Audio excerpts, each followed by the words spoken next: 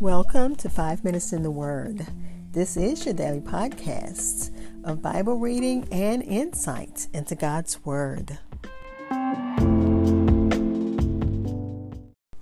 We're continuing our study in the book of Judges.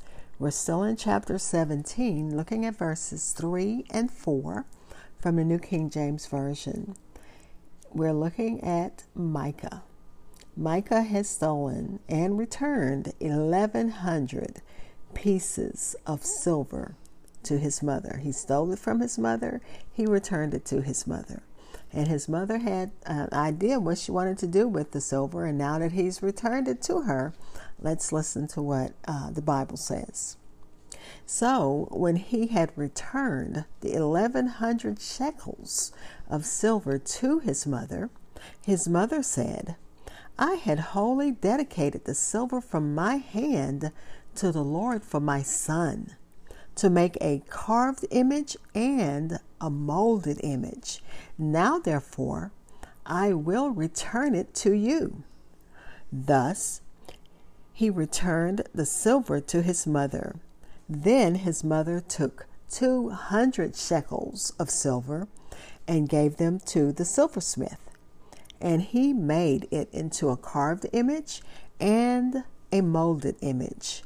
And they were in the house of Micah. Again, Judges chapter 17, verses 3 and 4, read from the New King James Version. I'll be back to give you insights from the commentaries and close with prayer.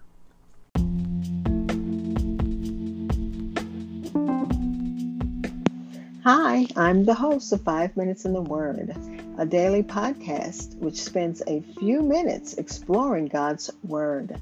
Thank you for listening. If you don't mind, go ahead and like and follow 5 Minutes in the Word on Facebook and Twitter.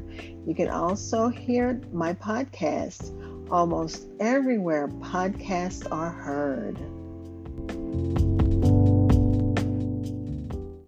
Again, that's Judges chapter 17, verses 3 and 4, read from the New King James Version.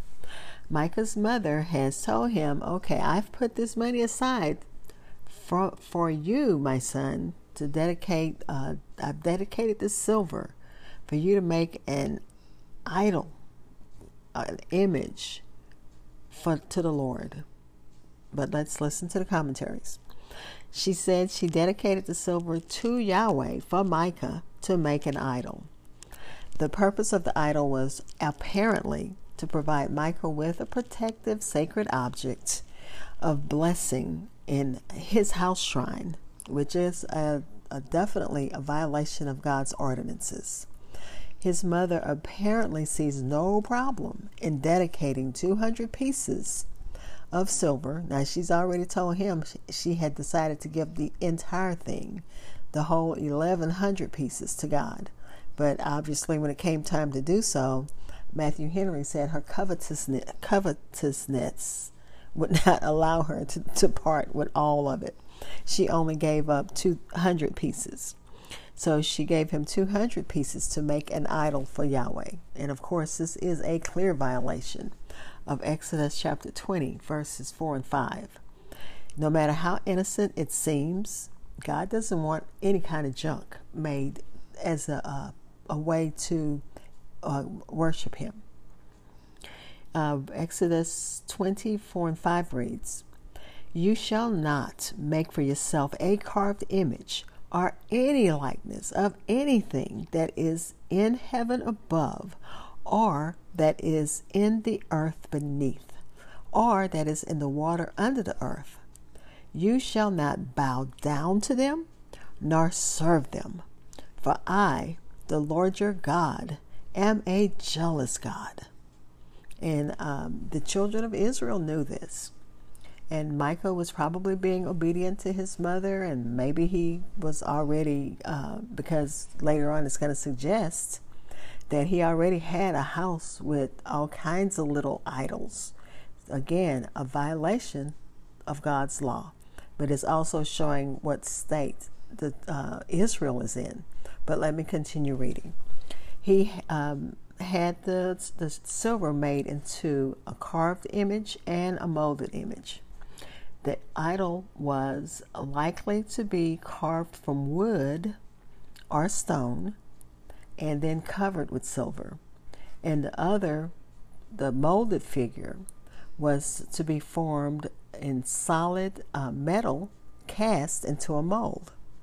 And we have to observe that the mother only gave 200 shekels. She promised 1,100, but she only gave 200.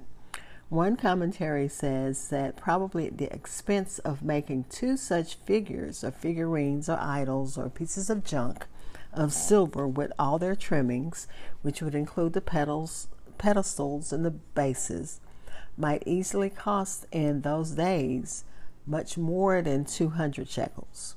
And she didn't have enough to create 2 big statues. But the sense of this passage that the author, the narrator, is giving us is that Micah did all this as though it was a normal and acceptable practice. Of course, it's a violation, but, they're just going about, it's going to tell us later, they're going to do what they think is right in their own eyes. So it seems that it was easy for Israel, for the people of Israel, for the children of Israel to have and make idols at that time against the law of God.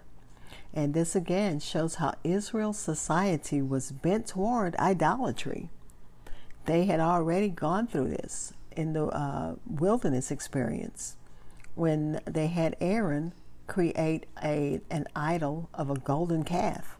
And here they are, fresh from that experience, because this is not many generations later, and they're doing the same thing. They're creating idols. They're not following God's order, and they're crying to him for help, but they're not following his laws and his rules and his ways of serving him and worshiping him.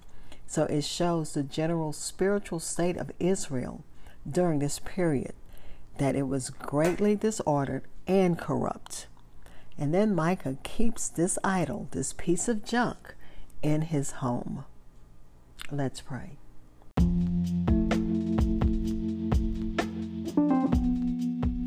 Father, we thank you as we study your word. Help us to rightly divide your word, especially passages like this one that's a little hard to understand. Father, we thank you as we look at this picture, that we know that you don't want us to have graven images. You don't want us to have idols. You don't want us to have little pieces of junk, whether it's dedicated to you or not. And sometimes, Father, we do fall into that trap where there are little trinkets and things that we feel, are like something that's has a connection that connects us to you. So God, forgive us if we put faith or any kind of trust in anything that could be misconstrued as an idol, Father, because your word says that there should be no graven images, and not even if we do it thinking that we're doing it for you, as Micah's mother did.